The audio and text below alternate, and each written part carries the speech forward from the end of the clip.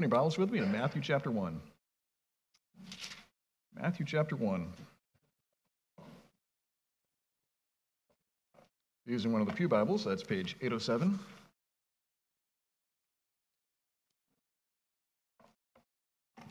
Matthew 1.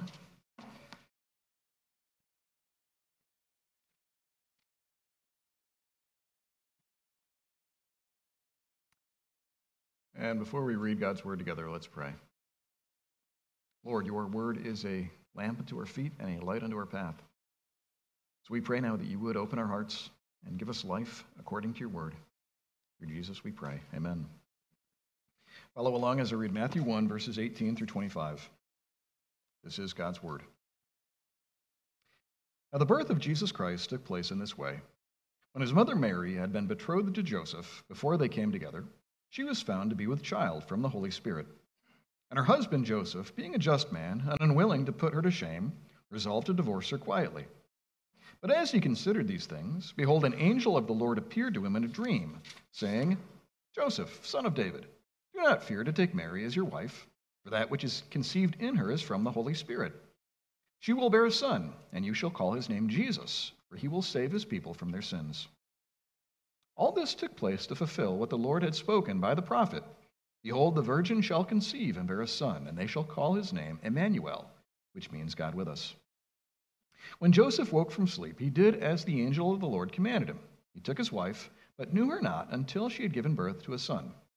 And he called his name Jesus. May God give us ears to hear his word. You've probably heard this before, but they say that until you know a little bit about somebody's story, you don't really know that person. Until you know a little bit about somebody's background, family history, upbringing, where and how they were raised, their childhood, you really don't have a deep relationship with them. You almost can't. I mean, just imagine what it would be like if you had no background information at all about, say, your husband or wife, your parents, your best friend, your roommate. You knew nothing about their childhood, their family, their experiences growing up, what their parents were like. Well, of course, you could certainly love such a person and be a faithful friend to such a person. Your relationship would always feel shallow and superficial. Am I right? This is part of the reason why we ask those who desire to become members here at Trinity to share just a brief testimony of their life story, how they came to know the Lord and what the Lord has done in their lives since. We want to know this because if we're going to be partnering together in advancing the Great Commission, it's just helpful to know a little bit about this person and what they believe. Now, since this is the case, we shouldn't be surprised that the Bible contains a good amount of material on Jesus' background, Jesus' family history. God gave us the Bible so that we might come to know him and his son Jesus, either be introduced to him for the first time or to grow in our relationship with him. And that's why the Lord has revealed to us some fascinating information about Jesus' early childhood and his background. So to help us this morning to come to know Jesus better, either for the first time or maybe for the 1,000th time, this morning, this Christmas Sunday, we're going to be studying one of these passages that teaches us about Jesus' background, Matthew 1. In this passage, we'll consider Jesus' surprising ancestry, Jesus' supernatural birth, and Jesus' saving mission. And my hope is that as we consider some of these details together about Jesus' early life, the Lord will give all of us a richer, deeper, more fulfilling understanding of who he is. Well, let's begin together by considering Jesus' surprising ancestry. We'll see this in verses 1 through 17. Jesus' surprising ancestry. Now, take a look at verse 1. God's Spirit says, the book of the genealogy of Jesus Christ, the son of David, the son of Abraham. Now, pause there. Realize that verse functions as a title for verses 1 through 17. What we have to follow is the book of the genealogy of Jesus Christ. It's a record of his family tree, his ancestry, tracing it back through King David and even all the way down to Abraham. Now, what follows in verses 2 through 16 is one of the many genealogies in the Bible. Even if you're brand new to church and brand new to Christianity, you're probably familiar with the genealogies in Scripture. They're parts of the Bible that people like to make fun of. But we're going to read part of it and try to make sense of it nonetheless. Begin with me at verse 2. Verse 2, Abraham was the father of Isaac, and Isaac the father of Jacob, and Jacob the father of Judah and his brothers, and Judah the father of Perez, and Zerah by Tamar, and Perez the father of Hezron, and Hezron the father of Ram, and Ram the father of Amminadab, and Amminadab the father of Nahshon, and Nahshon the father of Salmon, and Salmon the father of Boaz by Rahab, and Boaz the father of Obed by Ruth, and Obed the father of Jesse, and Jesse the father of David the king. We'll stop there for now. I realize that of all the chapters in the entire Bible, the genealogies are some of the most famous and maybe even infamous, and some of the ones that skeptics like to mock. If you ever get into a conversation with a skeptic about the Bible, they'll probably bring passages like this up, and they'll start quoting in a melodramatic voice, so-and-so begot so-and-so, so-and-so begot so-and-so, so-and-so begot so-and-so. And the entire idea is the Bible is just filled with all this irrelevant, pointless information, almost like reading a phone book. I understand that even Christians have a hard time with the genealogies. If you've ever tried to read the Bible cover to cover and you've come across one of these passages, there's a great temptation to just skip right over it and keep going. If you or I were given the responsibility of creating an abridged version of the Bible, chances are we'd leave these sections out. I don't think I've ever seen a children's Bible that includes the genealogies in them. And I'd understand that if, as I just read Matthew 2, 1, 2, and following, that you found your mind sort of wandering as I read these strange names. But here's the deal. The Bible makes a big deal out of genealogies. And not only here in Matthew, but in several other places. God saw fit to include these records of people's names. The longest of these covers 1 Chronicles 1 through 9, but other genealogies are found in Genesis, Numbers, Ezra, Nehemiah, and Luke. And the question we need to grapple with is, what's the point? I mean, if all Scripture is inspired by God, if this really is the Word of God, God speaking to us, why did God see fit to include these long lists of names? Let me give you 3 lessons that God teaches us through the genealogy that we have here in Matthew 1. You can apply these to some of the other passages so that when you're reading, say, the Bible cover to cover and you get to, say, 1 Chronicles, remind yourself of these lessons. But these are specifically tailored to Jesus' genealogy here. First, Jesus' ancestry illustrates God's faithfulness to his covenant promises. We clearly see that here. Jesus' ancestry illustrates God's faithfulness to his covenant promises.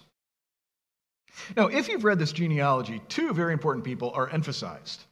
Who are they? Abraham and David. This comes out first in verse 1. If you look again at verse 1, the book of the genealogy of Jesus Christ, the son of David, the son of Abraham. If you jump down to the very end, verse 17, these guys are mentioned again. Verse 17, so all the generations from Abraham to David were 14 generations, and from David to the deportation, 14 generations, and from the deportation of Babylon to the Christ, 14 generations. So in this genealogy that mentions roughly 50 individuals, for some reason, Abraham and David are especially emphasized. Now, why might that be the case? Well, if you remember the Old Testament, God made some special covenant promises to both Abraham and to David. To Abraham, God promised this in Genesis 12, I will make you a great nation, and I will bless you and make your name great so that you will be a blessing. I will bless those who bless you, and him who dishonors you I will curse, and in you all the families of the earth shall be blessed. Special covenant promises to Abraham. God made similar covenant promises to King David. 2 Samuel 7:12, I will raise up your offspring after you, who shall come from your body, and I will establish his kingdom. He shall build a house for my name, and I will establish the throne of his kingdom forever. Like Abraham, God promised David a descendant, an offspring, but the unique thing about the promise to David is that his offspring would one day rule the entire world.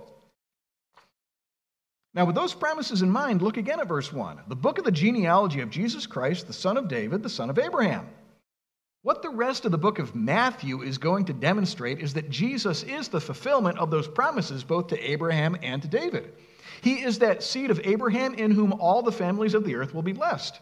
He is that descendant of King David who will one day rule the entire world. Let me give you another lesson from Jesus' ancestry. Jesus' surprising ancestry reminds us that God doesn't always accomplish his plans immediately or obviously. We see that here, that God doesn't always accomplish his plans immediately or obviously. Now, the Bible clearly teaches that God is mysteriously orchestrating everything, every last detail, according to the counsel of his will. Everything from the rise and fall of the kingdoms to the hair that falls from your head. God is somehow weaving that all together to accomplish purposes that he ordained from before the creation of the world. It's a mysterious idea. It's the entire idea of God's sovereignty, God's providence, and it's why we Christians can believe that God is working all things together for good. Now, like I said, God is faithful to his covenant promises to Abraham and to David, But what we've got to understand is that God did not fulfill those promises overnight. In fact, it took a long, long time for those promises to come to pass. What do I mean by that? Well, Abraham lived about 2,000 years before Christ. When he received that original promise that, you're going to have all these children, he probably wasn't thinking 2,000 years later. David lived 1,000 BC. When he received that promise that one of your descendants is going to rule the entire world, he probably wasn't thinking 1,000 years from now. But nonetheless, Jesus was born in the fullness of time, at the very best time conceivable. Realize this is contrary to the way that we often think God fulfills his promises. We tend to think that if God is going to do something, it's going to happen pretty quickly. If God wants me to be married, or if God wants me to have children, or if God wants to save my spouse, or if God wants me to become a missionary, we imagine the details sort of effortlessly falling in place relatively quickly and easily. Realize, brothers and sisters, that's typically more the exception than the rule. More often than not, God works very slowly, and this very sort of, to us, feels meandering, like where is this all going? But through it all, God is faithful nonetheless to accomplish what he has purposed. We need to keep this in mind, especially as we think about the second coming of Jesus. Often people think, Jesus died 2,000 years ago. In 2,000 years, he hasn't come back yet. You'd think he would have come by now, so therefore, since he hasn't come back yet, he's never coming again, and the entire Bible must be wrong. Well, realize that is very human reasoning, human thinking. Jesus certainly said, I will come again. But just like the promises made to Abraham that took 2,000 years to come to pass, the promises made to David that took 1,000 years to come to pass, God is free to do whatever he wants according to his timetable, not our expectations. And he's no less faithful in the process. Listen to 2 Peter 3:8. Peter writes, do not overlook this one fact, beloved, that with the Lord 1 day is as 1,000 years, and 1,000 years is as 1 day. The Lord is not slow to fulfill his promise, as some count slowness, but is patient toward you, not wishing that any should perish, but that all should come to repentance. In addition to that, consider the way in which the fulfillment of God's promises here, it was not obvious to those who were fulfilling them. What do I mean by that? Well, this genealogy here in Matthew 1, it covers around 2,000 years. In those 2,000 years, the folks involved probably had no idea where history was going. Even a lot of the folks mentioned in this genealogy, they probably had no clue that they might be the long descendant of. Millions of people during this time lived and died having no idea where history was going, and yet, nonetheless, God was working behind the scenes, bringing to pass what he had purposed from before the foundation of the world. Realize this is how God works today. Though we don't see it, though we don't understand how it's happening, God is still working all things according to the counsel of his will. The fact that you're here this morning hearing this sermon, that was ordained for you when time was not. I mean, if you get that, that'll kind of blow your mind. Wow, God, like a zillion years ago, God had planned for me to be here to hear this very sermon? Absolutely. That's not because I'm so special or we're so special, but because God is so special and he can do things that we cannot comprehend. We trust in a sovereign God who will do all that he has promised, but in a way that's not always obvious to us and that often feels meandering. But what's our response? Our role is to trust in him. Trust in him. We don't know how he's going to accomplish it, but that he will, he's proven over and over again. So let's trust in him. Let me give you one final lesson from this genealogy. Jesus' surprising ancestry, it also reminds us of his willingness to associate with notorious sinners. This is probably the most famous lesson from this passage. Jesus' surprising ancestry reminds us of his willingness to associate with notorious sinners. Now, as we read the genealogy, several good guys pop out, guys that you want your kids to grow up and be like. There's Abraham, the paradigm of what it means to faith. There's King David, the man after God's own heart. There's godly Boaz, wise Solomon, courageous Josiah. I mean, there are a lot of good guys in Jesus' family tree. Again, people that we want to emulate. But in addition to that, there's also some scoundrels in Jesus' ancestry. Guys that you would not want your children to grow up and be like. We got evil Rehoboam, faithless Abijah, sinful Joram. Maybe most shocking of all, Jesus is a direct descendant of King Manasseh. And of Manasseh, it says this in 2 Chronicles 33:9. Manasseh led Judah and the inhabitants of Jerusalem astray to do more evil than the nations whom the Lord destroyed before the people of Israel. So this king that led the nation to do more evil than the pagans that didn't know God, he's a direct descendant of Jesus. What's maybe most surprising in Jesus' family tree are the women who are listed and who are not listed. For example, there's no mention of Sarah, Rebecca, or Rachel, whom you kind of would expect to be included, but there is included Tamar, who engaged in incest and adultery. There's Rahab, the prostitute. There's Ruth, the Moabite, and then there's the one simply described as the wife of Uriah. Jesus' ancestry, it doesn't hide the fact, but it actually seems to emphasize that he's descended from some rather scandalous situations. Sometimes people think this way today. You know, my grandfather, he murdered somebody. My dad was a drunk. My uncle was a compulsive gambler. There must not be any hope for me. Brothers and sisters, we need to fight that kind of thinking tooth and nail. Jesus was a direct descendant of some really gross scoundrels, and yet obviously he turned out all right. Along these lines, you might remember the way in which Jesus, during his lifetime, was known as the friend of sinners. The friend of sinners. The folks that were comfortable being around him were tax collectors, which are kind of like sleazy loan sharks. More than one prostitute was in Jesus' presence. Hardened soldiers hung around with Jesus. These were the people that were comfortable being around him, even eating meals with him. And when Jesus died on the cross, he didn't die to save the righteous, but whom? Like Romans 5:6 says, while we were still weak, at the right time, Christ died for the ungodly. Jesus was and remains today the friend of sinners, the one who, because of his death and resurrection, can gladly forgive and save all of those who turn from their sin and embrace him. Regardless of your background, regardless of your family tree, your ethnicity, your criminal record, your behavior, your lifestyle choices, if you turn from your rebellion and embrace him with faith, he'll save you right now. One last comment on Jesus' surprising ancestry. Look at verse 16. In verse 16 it says, "And Jacob, the father of Joseph, the husband of Mary, of whom Jesus was born, who is called Christ." Now, in this verse, the pattern that has been followed for 15 verses suddenly changes. For 15 verses, we had this pattern. So-and-so was the father of so-and-so, so-and-so was the father of so-and-so, so-and-so was the father of so-and-so. That's the pattern, but then all of a sudden things change here in verse 16, and we get Joseph, the husband of Mary, of whom Jesus was born, who is called the Christ. Now, why would the Bible do that? Why is that significant? Well, that brings us to our next point here. Consider with me next Jesus' supernatural birth. In verses 18 through 25, notice Jesus' supernatural birth. And let's begin in verse 18. "Now the birth of Jesus Christ took place in this way. When his mother Mary had been betrothed to Joseph, before they came together, she was found to be with child from the Holy Spirit. And her husband Joseph, being a just man and unwilling to put her to shame, resolved to divorce her quietly.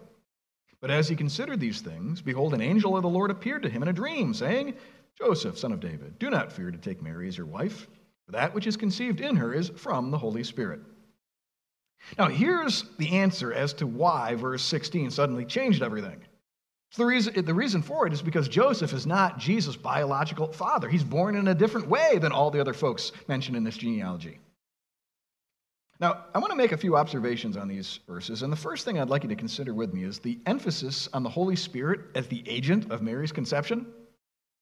Clearly, this comes out twice in this passage. The emphasis on the Holy Spirit as the agent of Mary's conception. Look at verse 18. "Before they came together," which is Bible terminology for marital relations, "before they came together, she was found to be with child from the Holy Spirit." Again, in verse 20, it says, "Joseph, son of David, do not fear to take Mary as your wife, for that which is conceived in her is from the Holy Spirit." So the true father of Jesus was no human at all. Though he is a true human born as a little baby, he was not conceived the way that we are through normal human reproduction. Instead, he was conceived by a miracle of the Holy Spirit. Speaking of this miracle, this is what we have in Luke 1:35. "The angel said to Mary, 'The Holy Spirit shall come upon you, and the power of the Most High will overshadow you. Therefore, the child to be born will be called Holy, the Son of God.'" Now, perhaps you're here thinking, this whole virgin birth thing that Christians claim, I think it's nonsense. I mean, didn't you all pay attention in biology class? Don't you understand how human reproduction works? Isn't a virgin birth a contradiction in terms?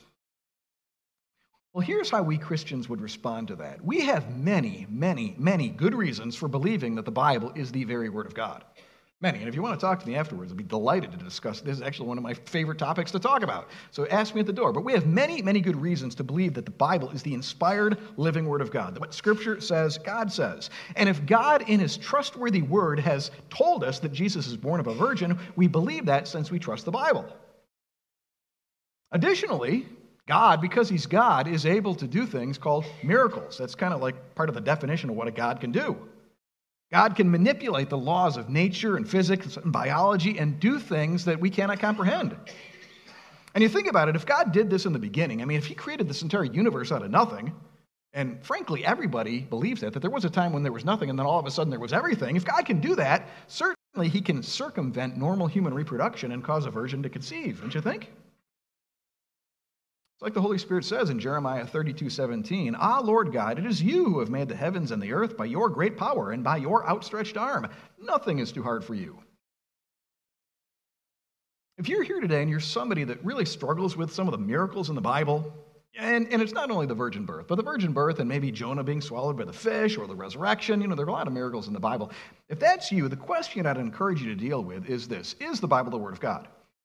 Don't start with, could a person live in a fish's belly for 3 days? No, take a step back and consider a more foundational question. Why do Christians believe that the Bible is the Word of God? Again, you can talk to me, but I'd actually encourage you to talk to any member of this church. Hopefully they're ready to go and ready to give you some good answers here. But that's the question I'd encourage you to explore, because until you get that nailed down, other matters won't make a whole lot of sense.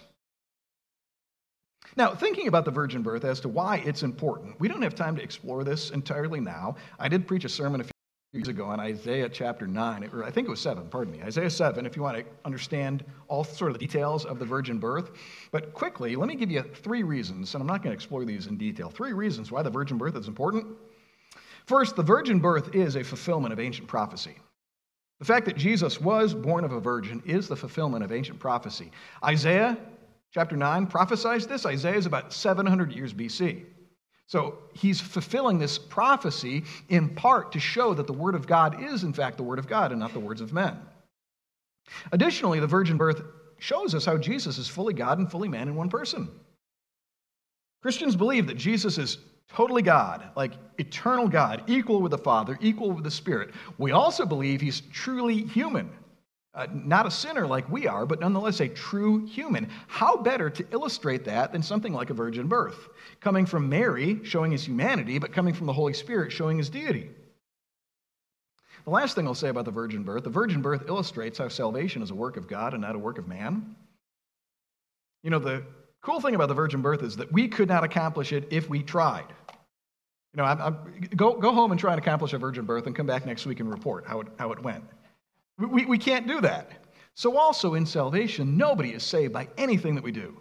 Not by works of righteousness that we have done. No, it's by God's mercy, God coming down to us and performing a miracle. That's how we're saved. And again, that's illustrated beautifully in the virgin birth.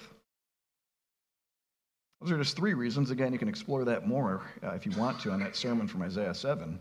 But all of this is true because of Jesus' supernatural birth. We're almost done, but let's consider lastly Jesus' saving mission. We have this in Matthew 1, 21 through 23, Jesus' saving mission. And to organize our thoughts here, I'd like us to consider Jesus' 2 names. First, Emmanuel, and then His proper name, Jesus. Let's begin in verse 23. "Behold, the virgin shall conceive and bear a son, and they shall call His name Emmanuel, which means God with us." So the first name given to Jesus is Emmanuel. Emmanuel. Now, what's that all about? Well, the word Emmanuel, it literally means God with us. If you know the word Emmanuel, you know your first Hebrew word. It literally means just God with us. And we see Matthew define it this way in verse 23. Emmanuel, which means God with us. So in some sense, this baby brings God to us. Now, what does that really mean? Well, in the Bible, God being with somebody, it's really a metaphor for His blessing and protection. If God said, "I will be with you," that's not just wishful thinking. We talk that way sometimes. I'll be with you on your trip to Texas next week. We don't really mean that in any kind of literal sense. It just means kind of like, we're going to be thinking about you. That's not what God means when God says, "I will be with you." When God says, "I will be with you," it's a unique way to protect you, to bless you, to almost be this force field of grace around you as you go. You see this everywhere in the Bible, but consider Deuteronomy 31:8. "It is the Lord who goes before you. He will be with you. He will not leave you or forsake you. Do not fear or be dismayed. So the question we need to ask then is, in what sense is Jesus Emmanuel? In what sense is he God with us? Is he just sort of like a reminder that God is with his people? Kind of like a Hallmark card? Or is it more than that? Well, when you consider other passages that speak of Jesus as the incarnation of God's presence, you discover it's a whole lot more than just sort of a sentimental reminder that God is with us. For example, in Isaiah 9, another great Christmas passage, listen to this. Isaiah says, "For unto us a child is born, unto us a son is given, and the government shall be upon his shoulder. And his name shall be called Wonderful Counselor, Mighty God, Everlasting Father, Prince of Peace." So this little baby laid in a manger is Almighty God. That's what it means that he is God. He's like literally God with us, not just a Hallmark card, not just a sentimental reminder. He is God himself in the flesh dwelling among us. Well, that's the first name, Emmanuel. Let's talk about the second name, Jesus. Twice it's mentioned his proper name will be Jesus. If you look at verse 21, "She will bear a son, and you shall call his name Jesus, for he will save his people from their sins." Now, the name Jesus was actually extraordinarily popular in the first century.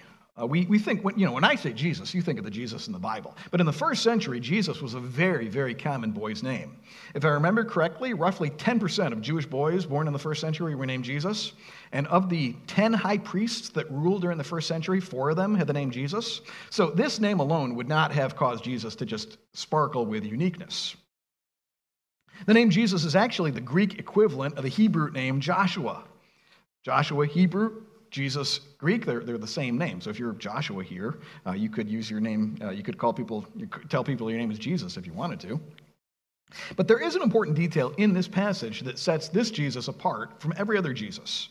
And it's in verse 21. "You shall call his name Jesus." And why? Because he will save his people from their sins. This Jesus is unique because he's got a people that belong to him, that the rest of the Bible tells was chosen before the foundation of the world, that he would come to redeem, and he will succeed in saving them from their sins. And notice it's not a potential. It's not like he might save them or he's going to try to save them, but he will succeed in saving them from their sins. Now, maybe you're here today and you're not a Christian. You're not a follower of Jesus. If that's the case, we're delighted you're here. Sincerely, thank you for coming. You're always welcome to be with us. In fact, there's nowhere we'd rather you be at 1045 than here with us, hearing God's word, singing God's praises. But if you're here today and you're not a follower of Jesus, let me just explain a bit more about what it means to be saved from our sins. What does it mean that Jesus will save his people from their sins? Well, the Bible tells us that you were created to know God. That's why you're on this planet. All right, you ever wonder about, why am I here? Well, let me tell you why you're here. You're here to know God, to have a relationship, and to gladly embrace his leadership in every area of life. Over your finances, over your marriage, over the way that you raise your kids, over the way that you work your job. That's why you're here. And you don't need to go just sort of wandering around the back country of Europe trying to figure out why I'm here. Here's why you're here, to know God and to have a relationship with him. But the Bible tells us that we have all sinned and rebelled against this God. We've basically told God, thank you very much for creating me. Thank you very much for giving me everything that I have, but basically get lost. I don't want you to tell me how to live. I'd rather live life my own way. And be honest, I know that sounds kind of harsh, especially on a Christmas Sunday when we're supposed to be filled with, peace and joy and whatnot, but isn't that really the way that your heart responds when God tells you to do this or that? When he says, don't do what you really want to do, or do what you really don't want to do, aren't you like, God, I prefer if you go get lost? That's who we are by nature. Now, when you think about it, we've been created for God's glory, to glorify him in every area of life and have a relationship with him. And then when you think about it, we've basically all told God to take a hike. It's a huge sin.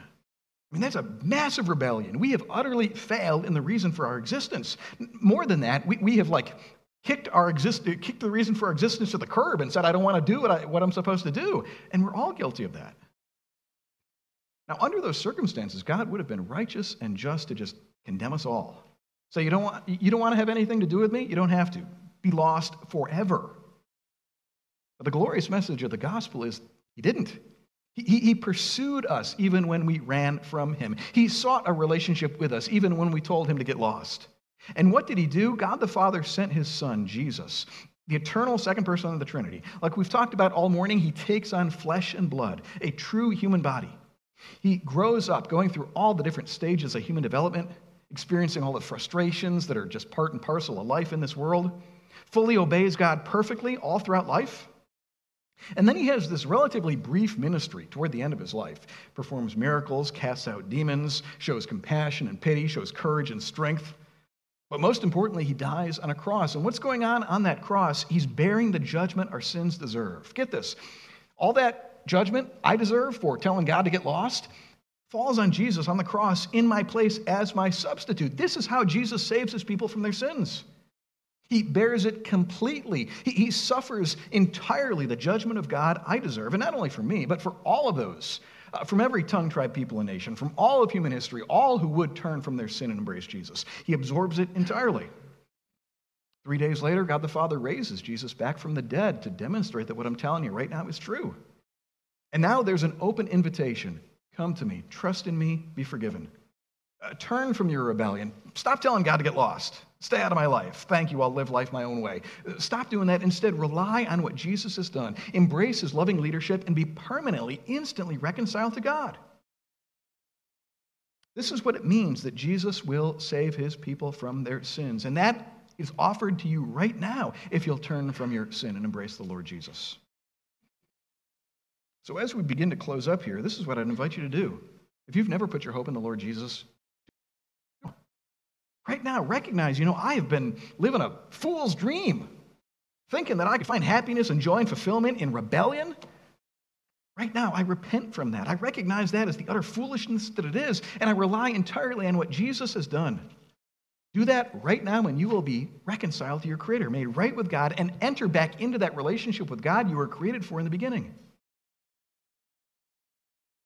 As always, if any of you would like to discuss any of this further, need clarification on anything that I've said, would like somebody to pray with you, pray for you, please talk to me after the service. I'll be at the front door to greet people on the way out. But again, trust in the Lord Jesus, and today, enter back into that relationship with God you were created for. Now, thinking about these two names, Jesus and Emmanuel, what do you think the relationship is between them? Do they relate in any way? I think they do. I'll read what commentator R.T. France says, because he says it better than I could. But he says, the point is not that Jesus ever bore Emmanuel as an actual name. If you read the Gospels, nobody ever calls him, hello, Emmanuel. But that it indicates his role in bringing God's presence to man. This meaning is related to that of his actual name, Jesus, in that it is sin which separates man from God's presence, so the salvation from sin results in God with us. Remember that next time you read Matthew chapter 1. Well, to conclude our time this morning, I made the claim at the beginning that until you know a little bit about a person's story, you don't really know that person. Of course, you can love them and serve them and be a friend to them, but your relationship will always be a little bit superficial until you know a little bit about their background. Well, if that's the case, how thankful we should be for Matthew chapter 1. I mean, how kind was it for God to include this chapter in the Bible, which tells us about Jesus' background and family history? In this chapter, we've seen Jesus' surprising ancestry, how he's a fulfillment of those ancient promises made to Abraham and David. We've seen Jesus' supernatural birth, how Jesus was born to the Virgin Mary in fulfillment of ancient promises. And God has revealed to us in this passage Jesus' saving mission, how he not only brings God's presence to people, but is literally God among us, come to save us from our sins. So at this Christmas time, I wonder, what is the proper response to all of this? I mean, how really should we? Why did God include this in the Bible? Why? How should we respond? Well, I think there's really only one proper response, and that's to worship. To worship. To stand in awe, to stand in praise, to stand in marvel that God would love us so, to send us a Savior in our great need. A Savior who came down from heaven, a Savior who was born of a virgin, who lived a perfect sinless life, who died a horrible death on a cross, but was then raised again to life, all to save us from our sins. Let this Christmas be fuel for your worship. Let's pray. Oh, gracious God, thank you for having mercy on us. We were those lost in darkness, lost in ignorance, lost in rebellion. We were those careening headlong into hell and not even caring. Lord, you had mercy on us and gave us a Savior who comes to save his people from their sins. And he did succeed in saving his people from their sins. We praise you for that. Lord, for those of us who know you, please move in our hearts that we would give you the worship you're worthy of this Christmas time. And for any that don't yet know you, work in their hearts right now by your Spirit and give them faith and repentance. Through Jesus we pray. Amen.